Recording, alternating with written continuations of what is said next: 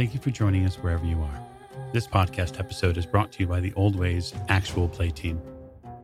This actual play uses the 7th edition Call of Cthulhu tabletop role-playing game rules by Chaosium. This actual play is performed by adults and in an adult setting.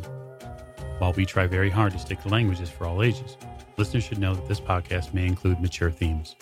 All content, including names, places, events, companies, and etc., that may bear resemblance to entities living or dead, is strictly coincidental. My name is Michael Diamond, and for tonight's game, I will be your keeper.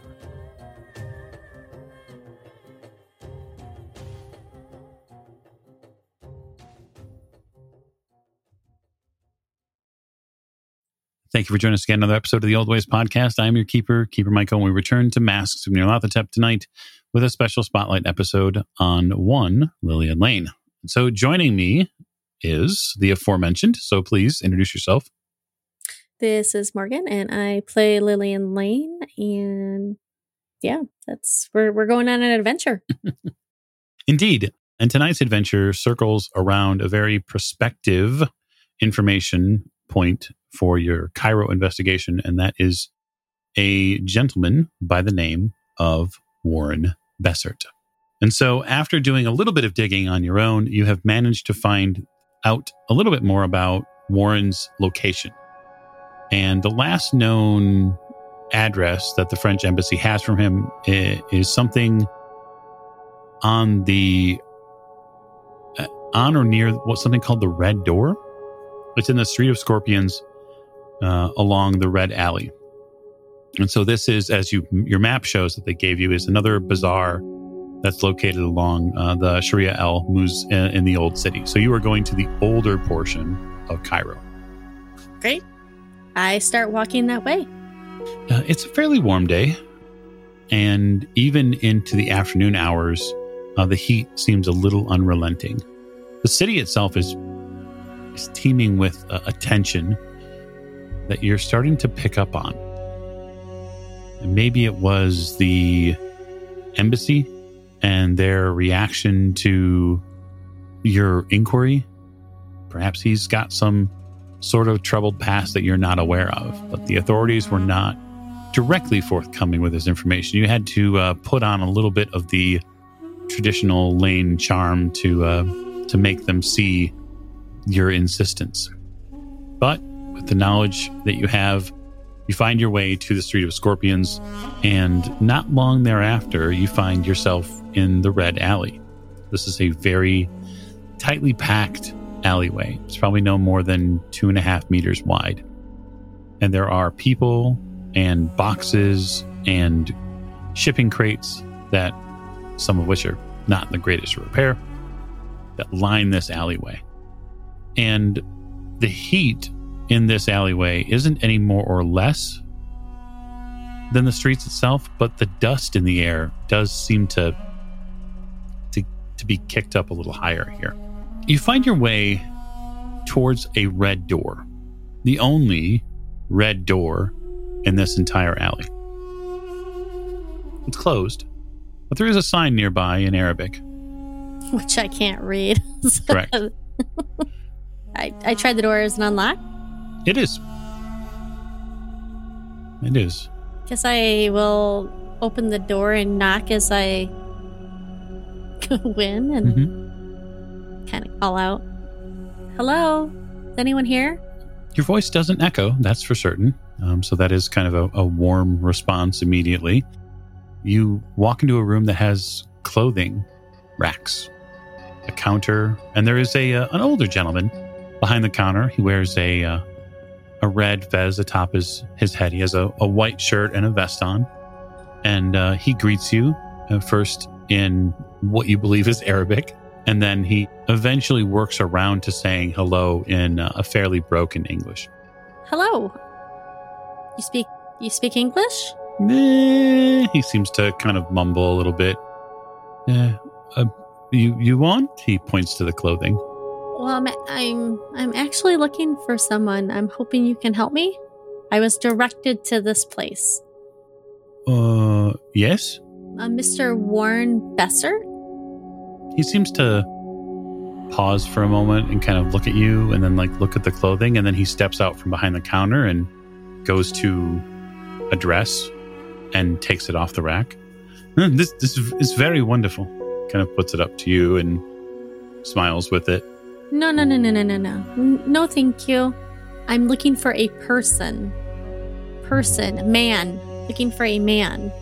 He puts the clothing back on the rack, and then he kind of stands with his hands folded in front of you. Who is this man? Bessart? I have never heard of him. A French man. Their embassy directed me to this area. He glances around the shop a little bit, and I'm going to give you a spot hidden roll. Great. Got a 24 out of 88, a hard success. He seems to be glancing around the shop, but not at the front door or the clothing racks or you. He drifts a little bit between the curtained archway behind his counter. You see him look in that direction a couple of times. And he continues to shake his head that he doesn't know who you're talking about. Okay. So where's the curtain spot? Is it past him or is it... Yeah, you would have to go around him mm-hmm. and to the side of his counter. And it's not directly behind his counter. It's adjacent to it, but you would have to definitely go around him to get to it. So I'm assuming somebody's back there. And can I hear anything back there? Did I do a listen or? Yeah, go ahead and give me a listen roll. Oh, really? I've got a 73 out of 70. Okay. I'll use 3 luck to make that a success. Certainly. You spend 3 luck. You hear what sounds like maybe there's a tea kettle going back there, maybe? I step closer, not super close to the gentleman. I don't want to get in his personal space and threaten him. But I do. He can clearly understand more than he can speak, based on him understanding exactly what I was looking for in the first place. Mm-hmm. So I'm not trying to make any trouble, sir, but I'm really looking to speak to Mr. Bessart about the Carlisle expedition. But I'm saying it loud enough that whoever's in the back can hopefully hear me. Okay. He shifts a bit back and forth on his feet as if he's becoming a little uncomfortable. He eyes the curtain again and then moves back behind the counter, and he starts raising his voice a little bit and saying, "What we have here are clothes. That is what we have." So I guess speaking louder, I step towards the counter. And do you have anything they might wear to maybe some cult meetings, like for the Brotherhood of the Black Pharaoh? You mentioned the Black Pharaoh, and the man behind the counter screws up his features like he doesn't know what you're talking about. The curtain to your right, nearest the door, parts immediately, and a fairly lithe, almost emaciated man bolts out of it towards the front door. Oh, for the love of Pete. I don't have time to run for people. He exits through that red door you came in as quickly as he can. Oh my goodness. I look at the gentleman and I point towards the door. Was that Warren Bessart? Puts his hands up and shrugs. All right, I chase out the front door. Okay, so what we need to do now is I'm going to make a con roll and you're going to make a con roll. And this is how chases are initiated. So we're basically going to see how fast you are versus how fast he is and in what order you go. I've got a 55 out of 60. I see that. And just checking here. Your movement. Movement rate is 9. Okay. So you succeeded on your constitution roll, which means your move stays at 9. If you had failed, it would have gone down by 1. And if you had had a larger success or a greater success, it could have gone up by 1. Warren succeeded on his roll. His move is a 7. And so because of this, because you have 2 points higher of move than he does, effectively, when the chase starts and he goes out the door and gets down the alley, as soon as you get into gear, you get out the door, you're going to catch him very quickly. It's good. He's he's emaciated and stuff, I should catch him pretty quickly. You do. He doesn't even get out of the red alley. He gets towards the mouth of it before he feels your presence behind it. I guess my question is as you're exiting out, what are you saying or doing at all? Or are you just silently running after Warren Bessart? I don't know if I want to yell his name down the alleyway, because he was really trying to hide, and I don't want to call the attention to anybody else that might be hiding in the alleyway. So I'm gonna run down the alleyway, and I'd rather silently catch him than yell for him and draw more attention to ourselves. Okay. Although I'm sure running is gonna probably cause some, but whatever. Right. So you get to him. How are you going to stop him from proceeding? I am going to reach out and grab his shoulder. And then is there anywhere, is there an opening, to either one of the sides, like a doorway opening or another alleyway? Or is it just the alleyway itself? It's just the alleyway. And if you want to reach out and grab him, it's brawl. You're not trying to do any damage to him, but you are trying to grab him. All right. Ooh, a 91 out of 42. My brawl is not very high. Okay. So you reach out to grab him. And so you reach out to grab him, and you think you're going to miss him. And as you kind of reach forward to put a hand on his shoulder to grab at his shirt, he trips. And as he trips, he collapses onto the ground in kind of a heap.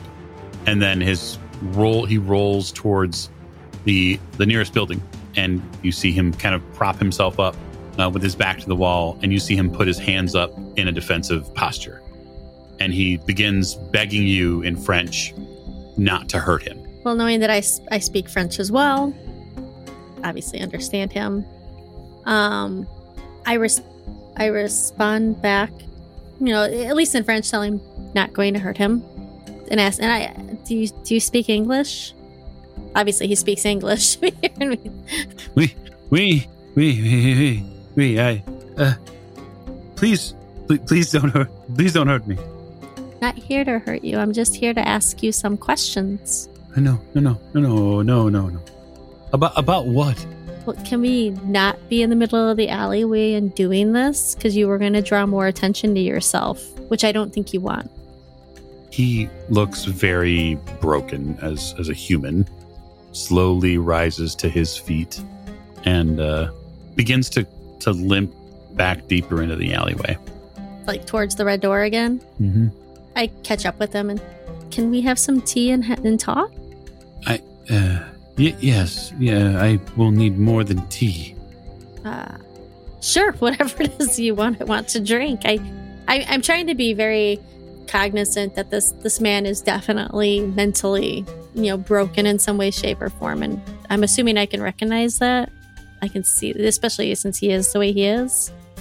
It doesn't take a major degree in psychology to know that he is fearful. He is maybe a little desperate. He doesn't look well. Yeah, so I try to be aware of that and try to be more compassionate than I normally would when I'm questioning somebody for information. Generally, I would try to be a little bit more blunt. He leads you back in through the red door.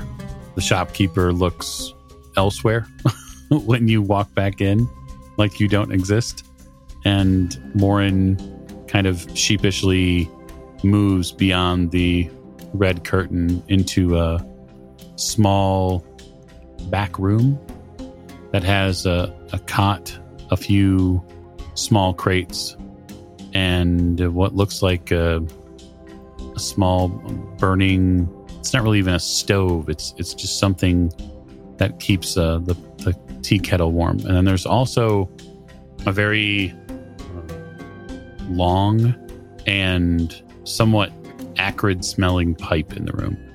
I removed my shawl from my face, so and put it around my neck so he can he can put a face with I don't look so inhuman. You're not going to have him just bathe in your beauty? Come on now. I mean, so he can bathe in my beauty. And I sit down on one of the crates. I'm sorry if I scared you. That wasn't my intention. What are you looking for? Why would you search for me? Your name was on a letter that I have regarding the Carlisle expedition. Myself and some fellow travelers are looking into the Brotherhood of the Black Pharaoh. He seems a little lost. Did you procure some antiquities for Roger Carlisle from Mr. Najjar? According to some information that we gathered, you collected some odd antiquities for Mr. Carlisle from Mr. Najjar. He seems to shake his head in somewhat of a dulled way, and he pushes the rest of his body close to the far wall. He puts a good few feet between him and you, and he takes up this pipe, and he lights it. And this fairly long pipe, you can see his long, thin, muscled arms light it, and he inhales for a very long time. Far longer than you've ever seen anyone smoke a regular pipe. And the exhale is acrid and foul. And you hear him cough deep in his chest. It is very important that I smoke the rest of this. Right now, or are we going to talk about what I asked? Or he continues for the next few minutes, focused entirely on inhaling whatever it is that is inside this pipe. If you have science, specifically pharmacy or natural world, you can roll for it. I have 10 in natural world. Default. Yeah. We'll see what happens. Ooh, I got a 45 out of 10. Yeah, you're not sure what this is. I mean, you are somewhat familiar with during certain parties that you have been to. You are somewhat familiar with what likely would be called the devil's lettuce, or something akin to what we would know as marijuana. But this is nothing like you have smelled. I mean, that stuff is sweet smelling, and yes, it's got its own tinge in the air. But this stuff smells awful. Do I start to feel any difference? I mean, I'm probably in close proximity to get some of that, to inhale that smoke. So, no, I won't make you make a Constitution roll just yet. That's nice. I mean, you smell it. You might, in turn, consider putting the scarf back up to cover your mouth and nose if you become concerned. After a minute or two, he puts the pipe back down. You hear a few more stuttered coughs from him. And he says, Carlisle, it feels like a lifetime ago. Does he sound like completely different now? His voice sounds different, yeah. He doesn't look different, does he? Like, no, like, eyes are going black or anything? We're not, like, going, okay, just making sure. No, it doesn't seem so. It can't have been more than 5 or 6 years now. It was the winter. Maybe January or February. There was a lawyer. He wanted me to be an agent, a purchasing agent, for Roger Carlisle himself, the wealthy American. Money is no object, is all I heard.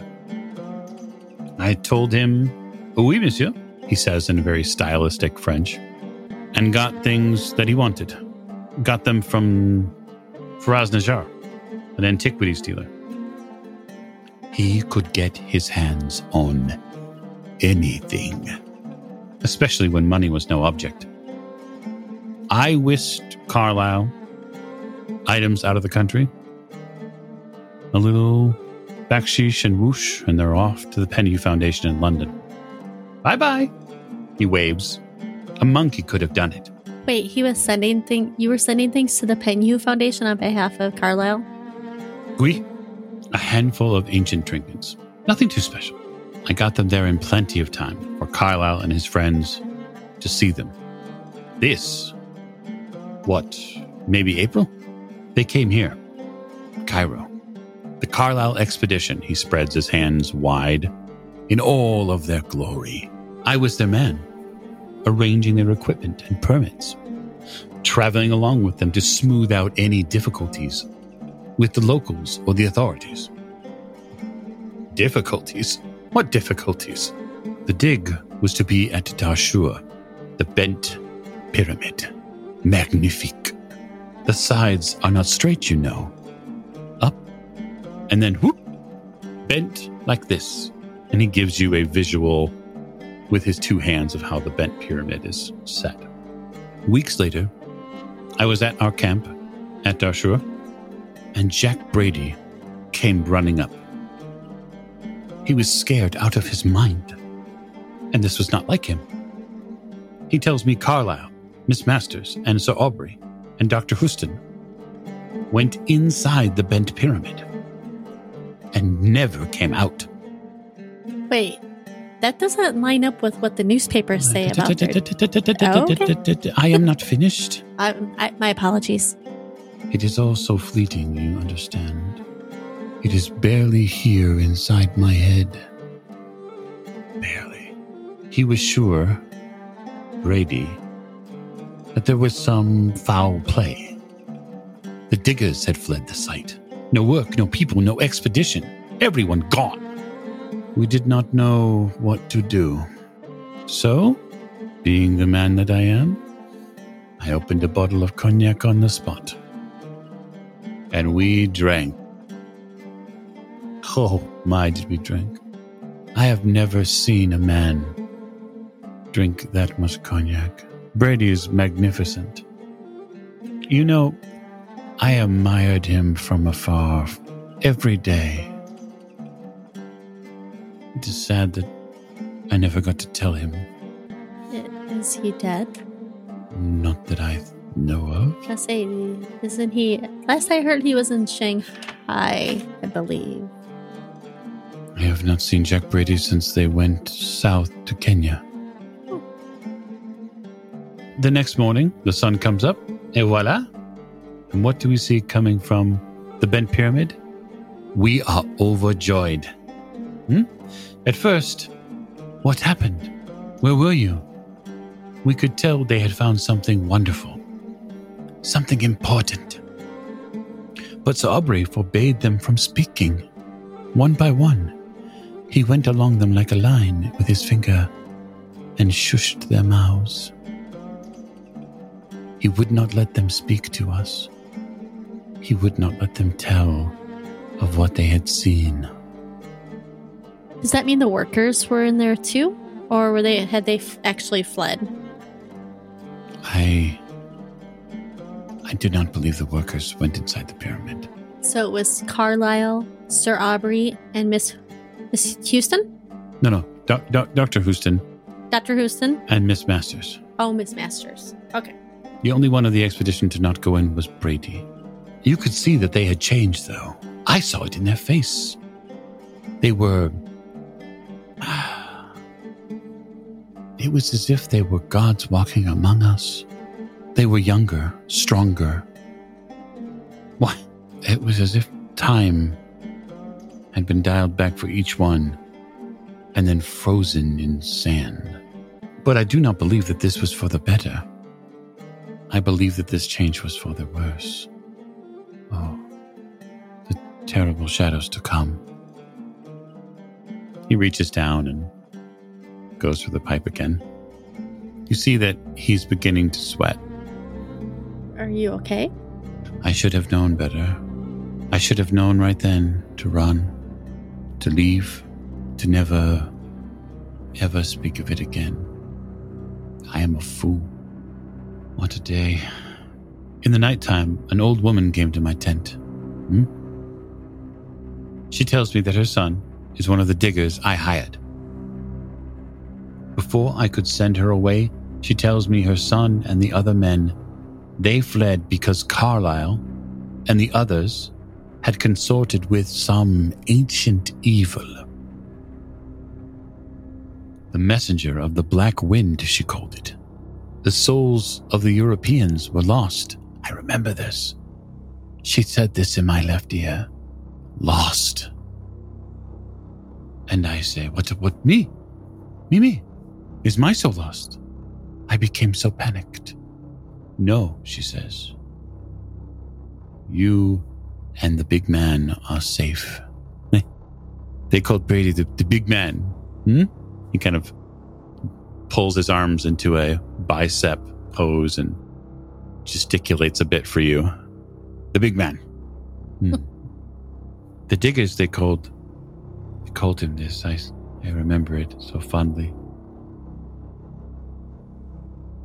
By now I have had enough of this. But before I send her away, she whispers in my right ear, you need proof? Go see for yourself. Go to the collapsed pyramid, she says. The one at Midian, the night before the dark moon. At a time when the moon is slimmest.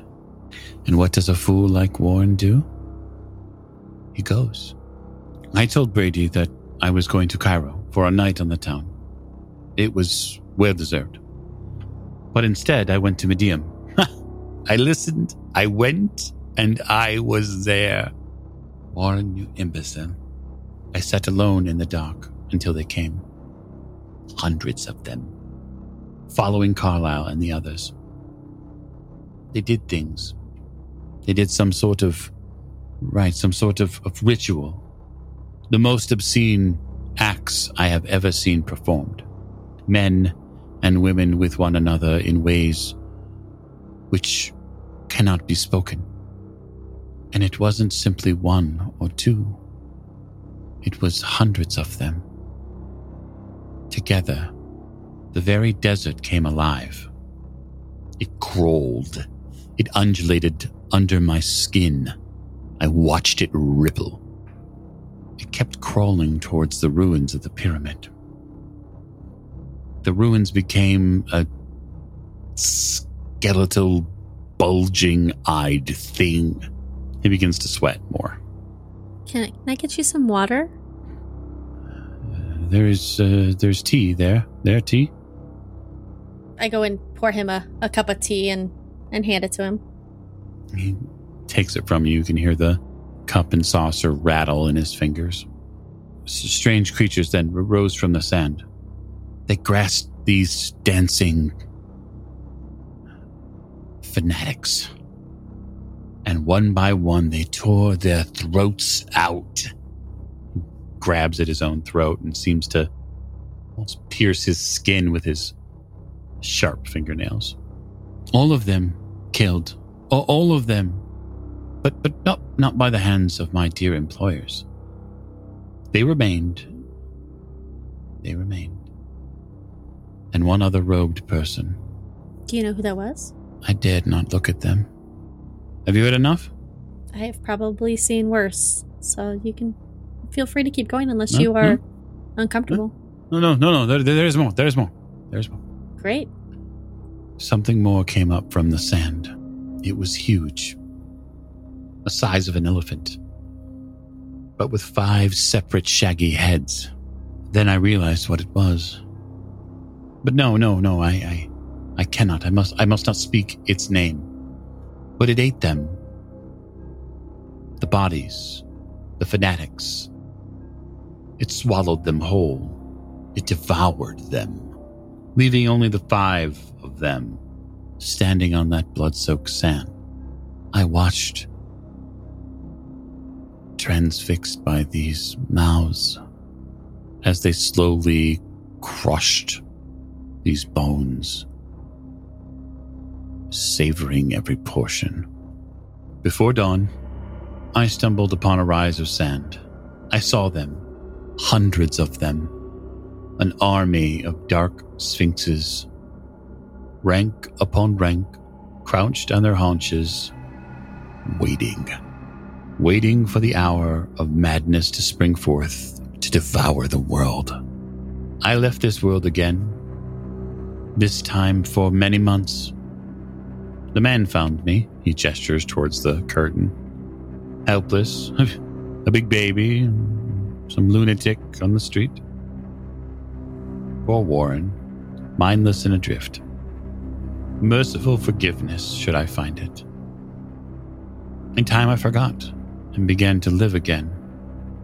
I came back to Cairo, but the dreams have come now. Dreams and memories, infernal nightmares I cannot claw from out my brain. Hashish helps some. He gestures with the pipe. Opium is even better. Alas, my supply is all but gone, but I cannot bear the night without it. Please. He smacks his hands together in a prayerful pose. Please. I must have money. Perhaps you can help, poor Warren. Madness grips me at every moment. For the love of God, do not leave me like this. Everything is lost. There is no hope for any of us. Everywhere they wait. So, before I hand him anything, so the dark sphinxes that you mentioned that were waiting crouched to become on the become a plague upon our world, that was 5 or 6 years ago. Where are those dark sphinxes now? I see them when I sleep.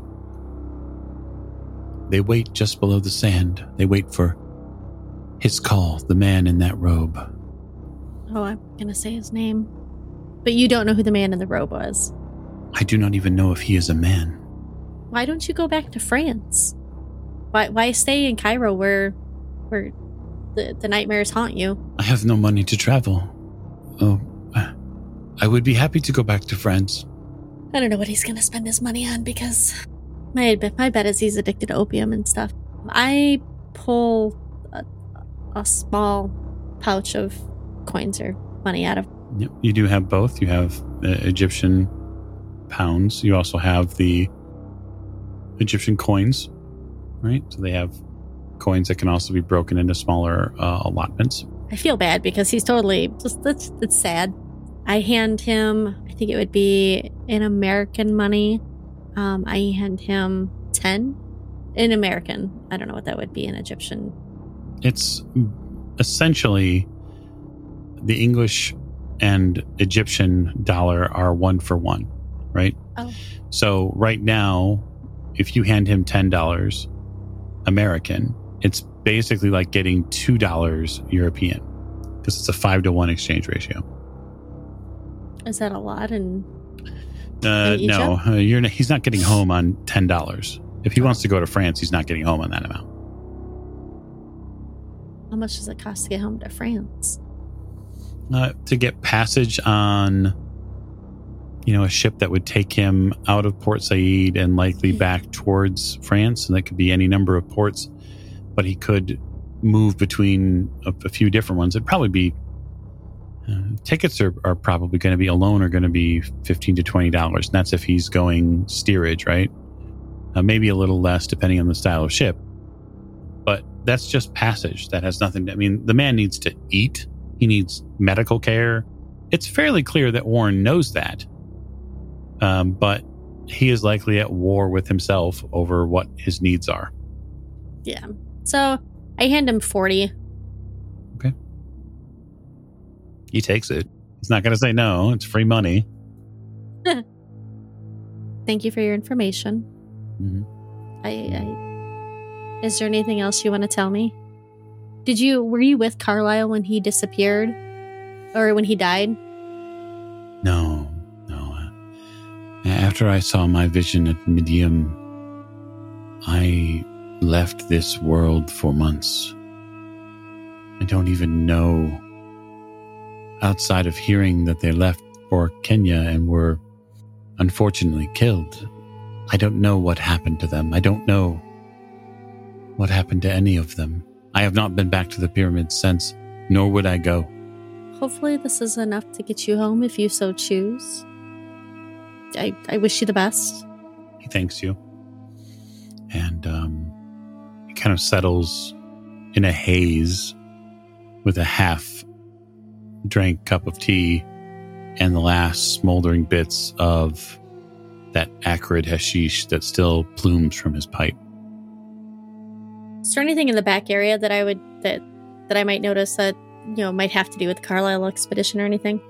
There's a crate that's got Warren's initials on it, WB, and it's open, but it looks like, little more than simple statuary pieces or knickknacks that he's kept along the way.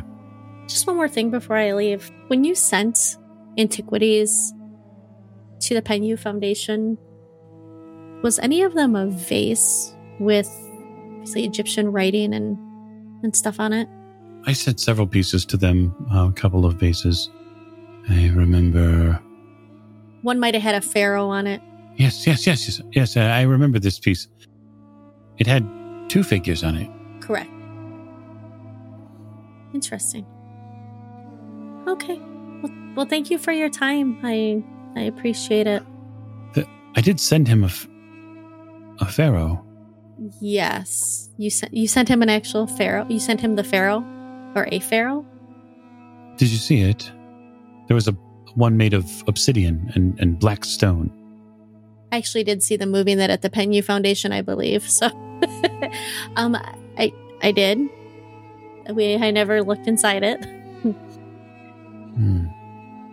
It is still at the Penyu Foundation. It was laden with goods. There was no mummy inside of it. We used it to transport many additional goods. Oh. My friends will be very interested to know that. I don't think we'll be going back to London anytime soon. So, and the gentleman that ran the Penyu Foundation no longer runs the Penyu Foundation. Oh? He seems to continue to drift. Well, I'll leave him to his smoking. And I exit to the curtain and just nod to the gentleman behind the counter. Okay. You exit the room. Make me a Constitution roll. So I was hoping I'd get away with. Oh, are you kidding me? I got a 91 out of 60. So now I'll ask you if you would like to push that roll. Sure. Okay. In what way would you like? So let me give you a little bit of flavor text so you understand what you're doing. You exit out of this space, and as you pull the curtain aside and enter into the shop, you suddenly become overcome with the realization of how dense the air was back there with hashish, and it was way more potent than you realized. And the room starts to spin. I am going to try to at least try to get my bearings by gripping onto the counter and lead my way out and follow the racks of clothes and stuff and focus on the red door, because I'm assuming the door is painted red on the back too. It is. So I will try to focus on that. Okay, go ahead and give me a Constitution roll push. Wait, I'm gonna spend a luck. You can't spend lucks. Damn so it. It's pushed 61 over 60, so that's a failed push roll. It is. You grab onto the counter, and for the first few moments as your steps move forward, you feel yourself steadying. And as you continue to walk further and further, you realize that the horizon line is changing from center to left, and then right, and then all of a sudden, your vision totally turns upside down, and darkness comes afterwards. Great. The door opens at some point. It's dark where you're at. But this door opens, this red door you stood in front of. And stepping through it is a tall, very tall, robed figure.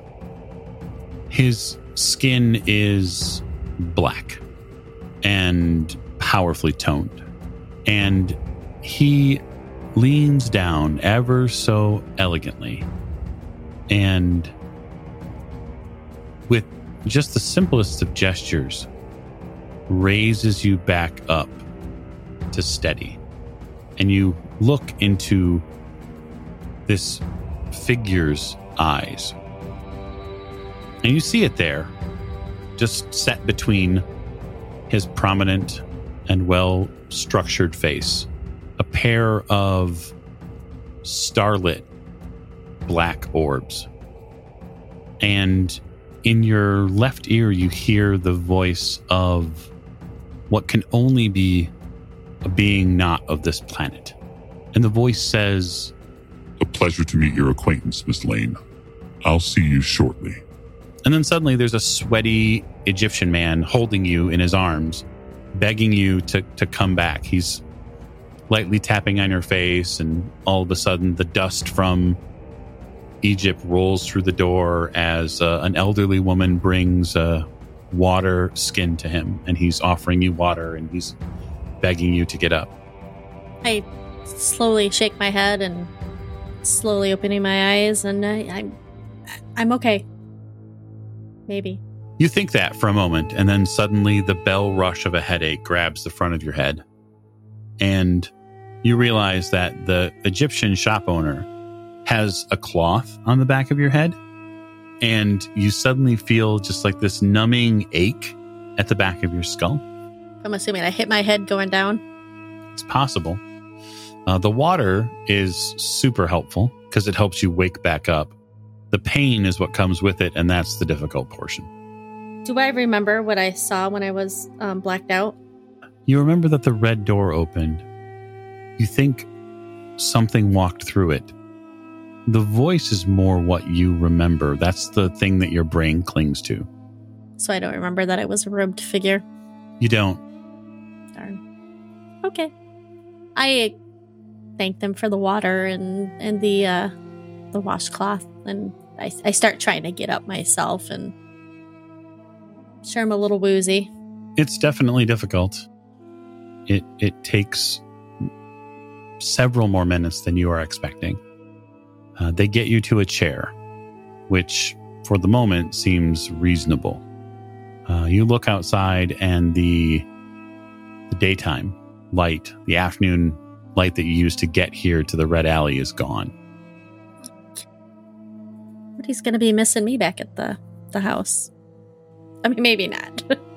I mean, it's possible. That's possible.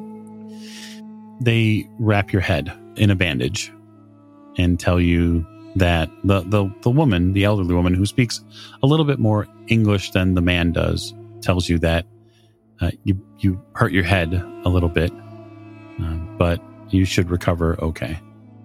Was I bleeding at all? I reach around to the back of my head. Am I bleeding? Absolutely. You feel the 3 hit points of damage you took to the back of the head now. It makes you wince. Well, I'm assuming I'm not going to be walking anywhere anytime soon because I can't. Mm-hmm. Do you have somewhere that I can lay down for a little while? Yes. The elderly woman helps you to stairs that go up, and they put you in a bed. I suddenly feel very tired, and my head hurts really bad. And you pass out. I pass out. And that is where we leave this adventure of Lillian Lane for the moment. We are certain that she will, at some point soon, wake back up and perhaps rejoin the investigation. So thank you so much, and we will see you next week.